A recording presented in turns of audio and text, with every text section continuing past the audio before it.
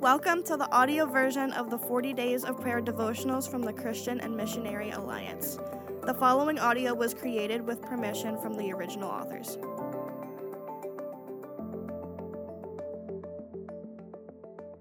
Welcome to day 22 of 40 Days of Prayer. Today's devotional is called The Church with Christ as its Head. Christ as the head of the church is not so much about the church's subordinate position as it is about Christ's supremacy in everything, including the church. A focus on a church's duty to submit emphasizes what we're doing, but a focus on Christ's supremacy fixes our eyes on who leads the church. Paul reminds the Ephesians that Christ is seated at God's right hand, quote, in the heavenly realms, far above all rule and authority, power and dominion, and every name that is invoked, not only in the present age, but also in the one to come, and God placed all things under his feet, end quote, Ephesians chapter 1, verses 20 to 22. It is this high and exalted Christ whom God has appointed to be head of the church.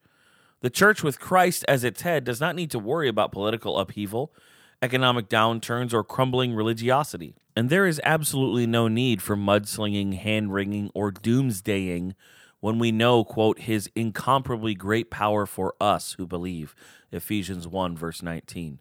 No matter how dire or disastrous things may appear for the church, we do not need to be riled up with anger or overwhelmed with despair, because we know that with the high and exalted Christ as its head, the church will prevail. In our current times of scandals, socio-political schisms, and declining church attendance, let us fix our eyes once again on Christ, the head of the church, who is seated at God's right hand. As you spend the next few moments in prayer, consider the following 3 prayer points.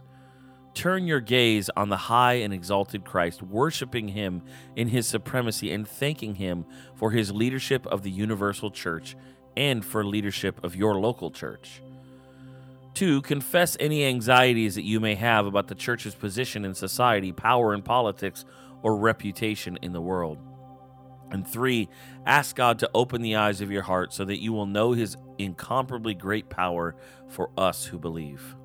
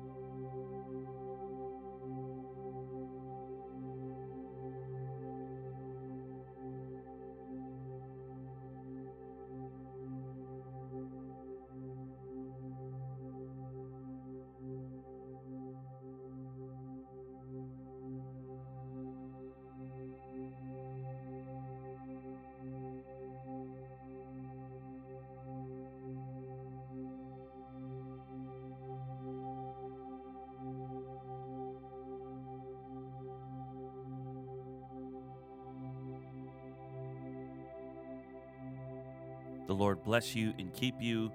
The Lord make his face to shine on you and be gracious to you. The Lord turn his face towards you and give you peace.